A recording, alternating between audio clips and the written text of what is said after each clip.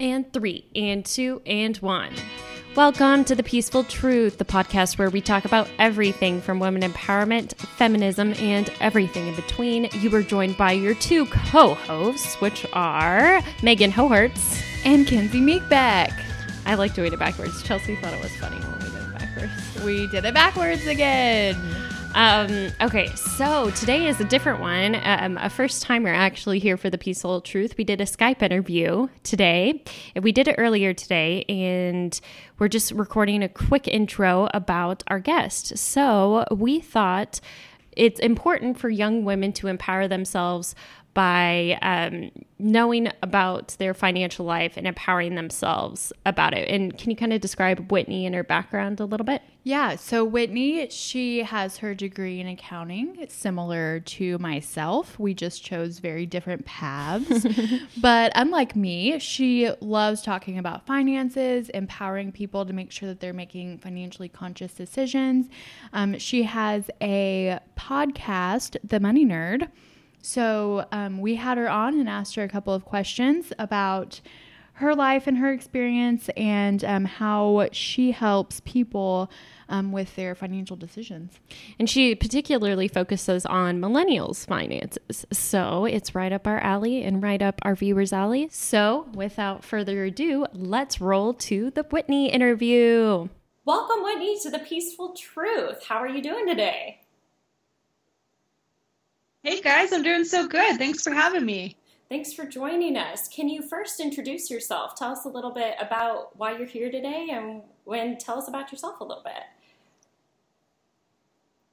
Sure, thank you. So my name is Whitney Hansen. I'm a millennial money coach. So what that means is I get to work with people one-on-one to help them get a better financial life. So budgeting, paying off debt, planning for retirement, and taking a couple really cool trips in between. So that tends to be what I do with people. I am the host of the Money Nerds podcast, so I get to interview really cool people with really awesome money stories, so I do that weekly as well. I'm really passionate about personal finance. It's something I've been doing for about 7 years now, off and on. So it's been something that I constantly think about and am actively working towards bettering everybody's financial life. Awesome. Nice. Can you tell us about your consulting job as well as your podcast, Money Nerd, a little bit more about it?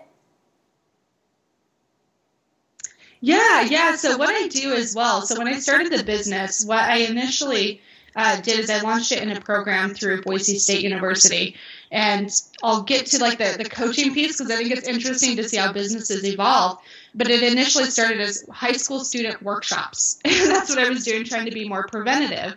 And what I realized is I was a lot more passionate about working with people who, actually had income and, had a little bit of motivation to get rid of student debt or other debts as well. So I pivoted into the coaching business, and then the coaching business has just been a ton of fun. So yeah, the podcast I've been doing for about a year, and the coaching piece has been for about 3 years officially. Awesome. Very cool. So how did you get interested in this subject of finance, and what sparked your interest? So very much a personal story. So I watched my mom stay in a really abusive relationship for way too many years, over 20 years. And the reason why she was stuck in that relationship is solely because of finances. She just did not have the money to leave the situation. And so I was 16 when I kind of realized that money mattered, and that when you don't have money, sometimes you are stuck in situations that are sucky, that are just not good for you because you don't have the money to leave. So that's what initially sparked me onto this journey of learning about money. But what kicked off the business in my own personal life was when I graduated from college in 2010 with my bachelor's in accounting. And you would think they teach you budgeting and that kind of stuff in accounting school, but they really don't. You too? Yeah. Kindred spirits. So that's where, and I had $30,000 in debt. And for me, I was like, whoa, that's a ton of money. Like, what am I going to do? That's like more than half of my salary. And so I put together a plan, and I paid off the entire $30,000 in 10 months by working as a nail tech, which was the job to get me through undergrad, and then as a staff accountant by day. So the plan was it was a lot of hustle, a lot of sacrifice, but that's what sparked the business, is because I started helping people do something similar. That's awesome. And it's probably very relieving after those 10 months left fast. Yeah. Yes. Yeah, so I know that Kinsey and I mentioned that this isn't our subject matter. We're not subject matter experts at all. And actually, my significant other, his name is Des. He is obsessed with it, and he loves it, and he listens to podcasts, and he reads blogs and all kinds of stuff. But what I'm noticing is that the blogs he reads, the podcasts he listens to, are produced by men. And so I was wondering, as a woman, if you feel like you're in the minority in your field. It's a great question. Yes, in a lot of ways I do. I think it's really interesting. There's a kind of a joke, but it's actually very serious. In the financial world, most of the advice is coming from people that are pale, stale, and male. And it's so true. It's like when you look at the demographics, right? I know. When you look at the demographics, that's who is giving us advice. And for a young lady in her 20s, you just don't connect quite as well to that fatherly figure saying, hey, this is why you should be thinking about retirement, when you're just like, how do I buy food for groceries? You know, it's like, it's just different struggles for sure. So yeah, definitely in the minority. I view that as a great competitive advantage though.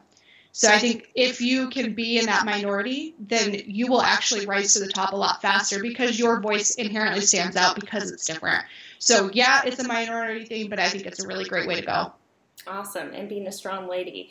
So how our podcast is based on empowerment, and my sister has always encouraged me to be have a budget to build my savings and that sort of thing and invest. So how does being money conscious empower you as a woman? Like, how does this empower you? You mentioned your mom's story, but could you kind of elaborate on that as well? Yeah, of course. So I think it's one of those things where a lot of money conversations and just the thought of thinking about money just gives people anxiety and so much stress. That's how that used to be me too. The minute I started to, you guys do, yeah. It's so stressful. And it doesn't really need to be. But what I found is when most people feel very stressed out or very anxious around money, it's because they have a negative emotion attached to it. But a lot of it's just because there's uncertainty. You just don't really quite know what's going on with your financial life. So I think the best place to start with budgeting and getting very, very clear on why this stuff is important is to actually just get a very clear list of what do you owe on your debts, how much is your interest rates, what's your minimum payment, how much money do you make every month. Start to get very clear on those details, and then it starts to help you feel a little bit more confident with money too.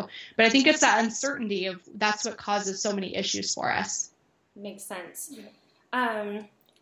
So do you feel like the school system fails people because typically we don't learn about the basics of budgeting in school? So do you feel like that's a failure on our school system's part?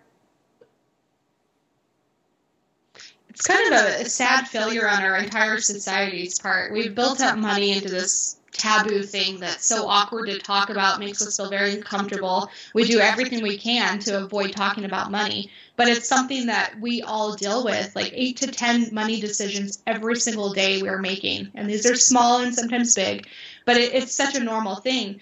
But for some reason, our school system, our parents, our families, everybody is just not wanting to talk about this. And I do think that it becomes a question of like, is it the school's job to teach us this or is it the family's job? And ultimately, I kind of put it on the schools. I really do. I know they're so strapped down to teach to certain curriculum and certain standards, but the family situation at home is not always great for people. Their parents are struggling too. So anything we can do to start to embed personal finance into curriculum and make it a norm is going to be so much better. And when I say it should be taught, I'm not saying like it's required to be taught, but it should be an option for students. And in a lot of schools, it's not even an option at all. And I think that's a big disservice on our entire society that we need to step up and take responsibility for this and say, yes, this matters. And we're going to give students the option to take this stuff. And then if the student chooses not to, that's on them. But at least they had the choice. Totally. Makes sense. So now we're kind of going to get into some basic tips for ladies. So what are the tools and basics for setting up a budget for the first time? Do you have any tips for that? I have so many tips for that. That's one of my favorite things to talk about. Good. So budgeting, I don't know about you guys, but do you talk about budgeting much with any of your listeners? No, you are our first finance-based podcast. We typically talk about social issues, so we wanted to empower our ladies in a new way. Love it. This is perfect. So if you've never discussed budgeting before, the best place to start, I kind of mentioned a little bit earlier, is just getting clear on what your numbers actually are. So you've got to know your facts. And that piece alone takes probably a couple of hours for most people to jot down their credit score, what's on their credit report, to look through their bank statement, to understand what their monthly subscriptions are. A lot of times we even forget. We signed up for Birchbox years ago and forgot to cancel it. That was me. So it's just getting very, very clear on what our monthly expenses are. So the best way to start is to, as I mentioned, get clear. So I think the best way to start is through what I call the bank statement exercise.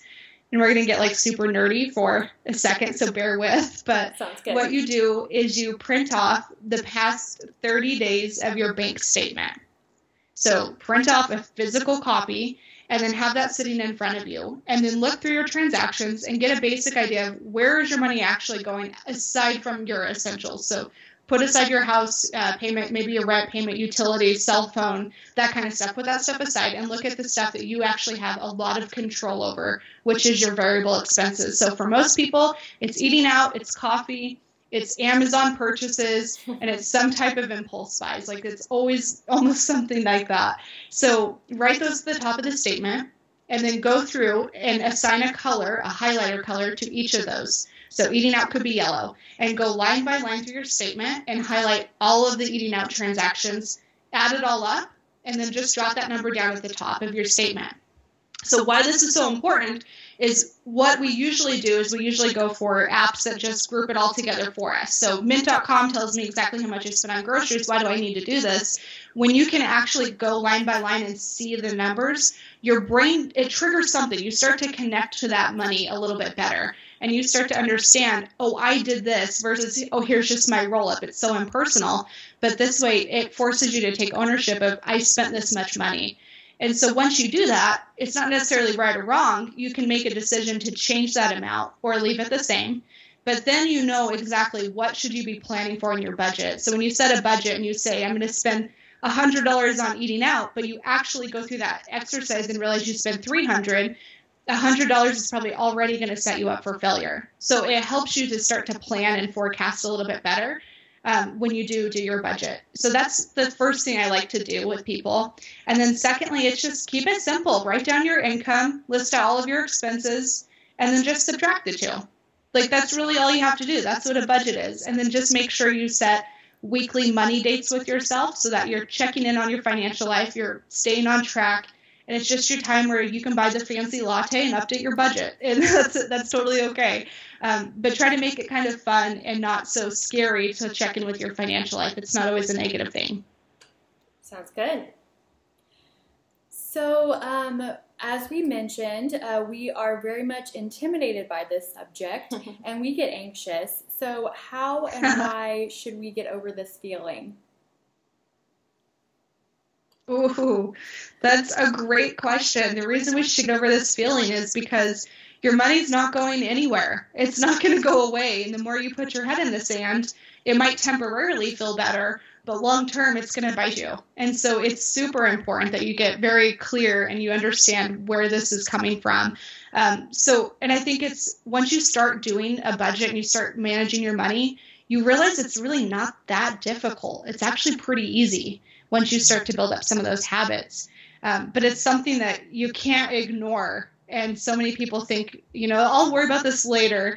Or I've heard from clients too before, and it's kind of upsetting of, I will wait until I get married and then that combined income is going to help my financial life.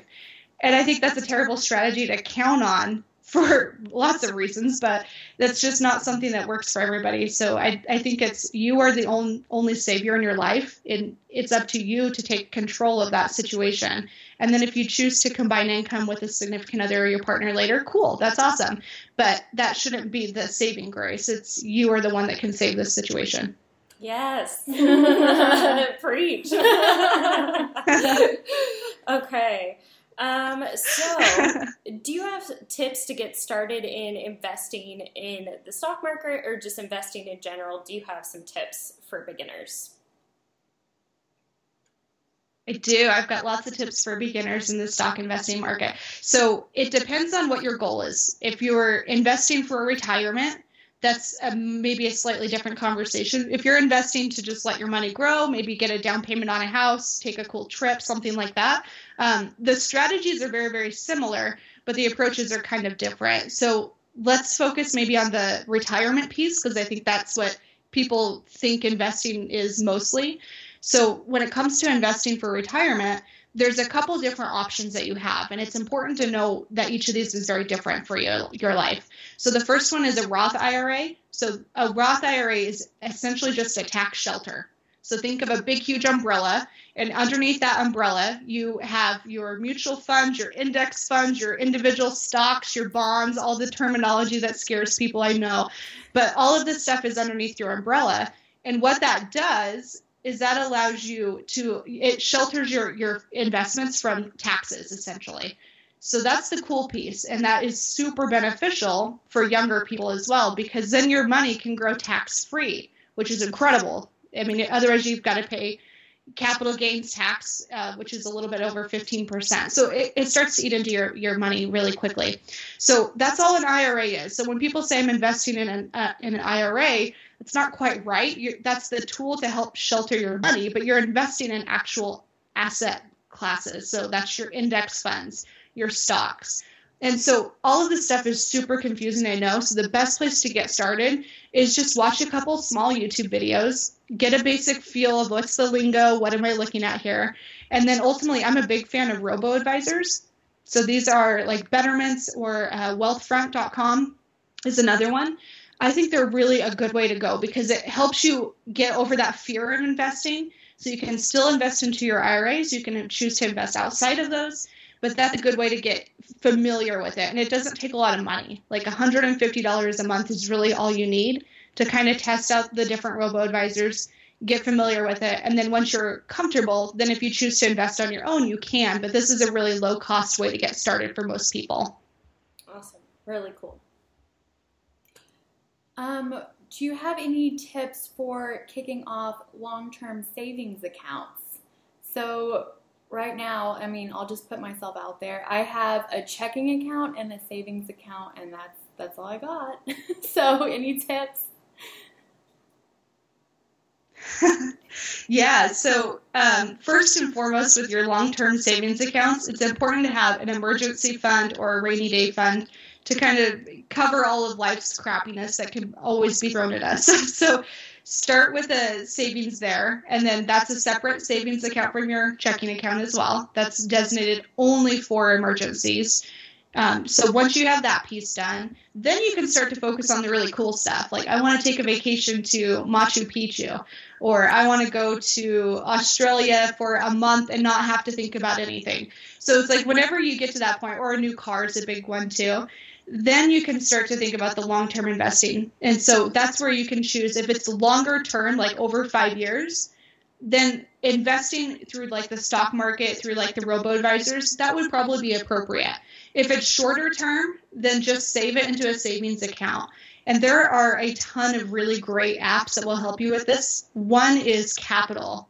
Have you guys used Capital before? No. Oh my gosh, it is so much fun. So they have the most ridiculous ways to help you save.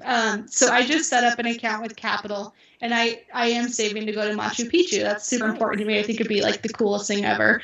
So how it works is you set up a rule, and the rule for me is every time I make a purchase, it'll round up to the nearest dollar and then put that money into my Machu Picchu fund.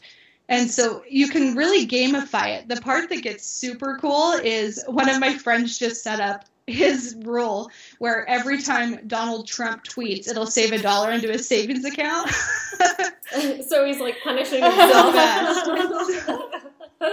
It's so, when he told me that, I was dying. That's funny. But there's so many different ways that you can save. Like you can have it so every time you pin a pin on Pinterest, it'll save $1 in your savings account. Every time you like a photo on Instagram. So it makes it kind of fun and you can gamify it, but it helps you save a lot more money. And it's really small amounts, so you don't quite notice it being gone. So I think that's a really fun, engaging way to get thinking about your savings goals. That's really cool. Do you feel like you should have all of your debt paid off before saving? It really depends on the situation. So a lot of people think you should pay off all of your debt first and then start to worry about retirement or savings or buying a house. I mean, things that are really important to some people. So my kind of rule of thumb on that is if it's going to take you longer than 2 years to pay off debt, then you definitely want to start incorporating some of your savings goals into the plan. If it's less than 2 years, that's enough time where we can kind of buckle down and focus and get our stuff together and make really good progress on our financial lives. So that's kind of the 2-year thing is about what I use to differentiate. And then ultimately, it's going to take you 10 to 20 years to pay off debt. And for a lot of people, that's the case. I don't think it's a good idea to push pause on all of your retirement, your savings goals, your life while you're paying off debt, because it's going to take you such a long time that you miss out on some really good benefits of like compounding interest where your money essentially just grows. The interest earns interest. So I think it's really important that you know how long is it going to take you to pay off debt first before you make that decision. So if it's shorter than 2 years, pay off debt, put retirement on pause, savings on pause. Longer than 2 years, you might want to start incorporating that into your plan. Perfect. Any tips on how to tackle big, large outstanding debt? Yes. This is the story of almost everybody in the world right now, and it's so unfortunate. But a lot of people have way too much student loans. That tends to be like the common one. I still see a lot of credit card debt, but it really is student loans. It's pretty bad. And so if you're looking at like $50,000 in debt, maybe it's credit card, maybe it's student loans, maybe it's a car loan as well. I think one of the best ways to go is to start to chunk your debt.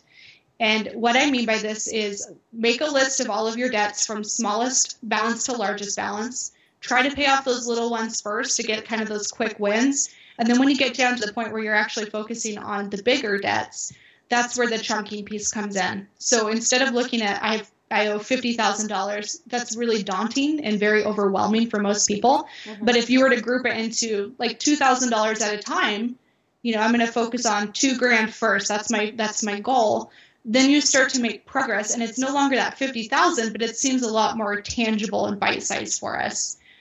So that's kind of one of the ways. If it's a huge amount of debt, definitely chunk it, but try to pay off those small debts first to get those quick wins and get you super stoked about your plan so you stay focused. Perfect. So we selected one question from one of our viewers, and it has to do with the new tax laws.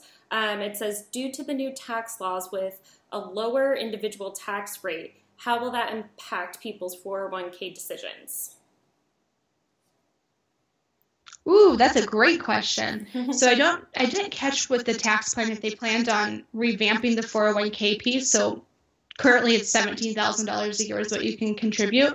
I don't know if that's changing much. So that's the only piece I'm not quite sure about. But how it impacts, I think, the average person is if your taxes are lower, then that means you're going to have more income in your pocket. Hopefully you're doing what's wise and you're reinvesting that money. So you're not thinking it's a payday, because it's not. I mean, it's still your money. So then you can put it back into your 401ks or your IRAs and try to cap those out.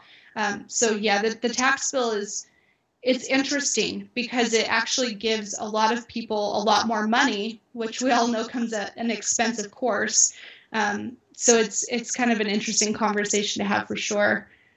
But you will have more money, so just make sure you're reinvesting it wisely and you're using that to your advantage. Awesome. Well, all good feedback. Now, how can people find you, and how can people, if they want to use your coaching services, or if they want to listen to your podcast for more details and more tips like these, where can we find you? Yeah, the best place is whitneyhansen.com. So I hang out there quite a bit. And on Instagram, it's Whitney_Hansen_co. Somebody took my name. I don't know who it was. So just Whitney Hansen Co. with underscores in between. I know. I hang out there all the time. I'm addicted to my phone, so I'm constantly playing on social media and just engaging and interacting with people. Awesome. Well, thank you for joining us, and go subscribe everyone to Whitney. Give her some love for us. And yeah, well, thank you so much. We appreciate it. Thanks, ladies. I appreciate it too. It was so much fun. Okay, have a good one. Thank you. You as well. Bye. Bye. We want to thank Whitney so much for coming on this episode of The Peaceful Truth. We hope you guys enjoyed her tips and can implement them in your everyday life. Kenzie, what's your positive thing for the week? My positive thing for this week is I've actually been doing yoga online since your tips of like how to save money and be a beginner yogi. So I have been doing that this week, and it's made me feel very calm and at peace. Perfect. My positive thing is that my mom is coming soon. Woo-hoo! I am so excited that she's going to be there for you. Yep. So she's going to come and help me out while I have gum surgery. Ouch, ouch, ouch. But my mom is going to be here, so that's the positivity. Positivity, for sure. Coop gets his grandma here. Here is a good quote to send you out with some positive messages. It's from Christopher Rice. Every day is a bank account, and time is our currency. No one is rich, no one is poor. We've got 24 hours each. Well, make the most out of those 24, you guys. And that's how you become rich. I'm just kidding. Okay. Love you guys. Thanks for listening.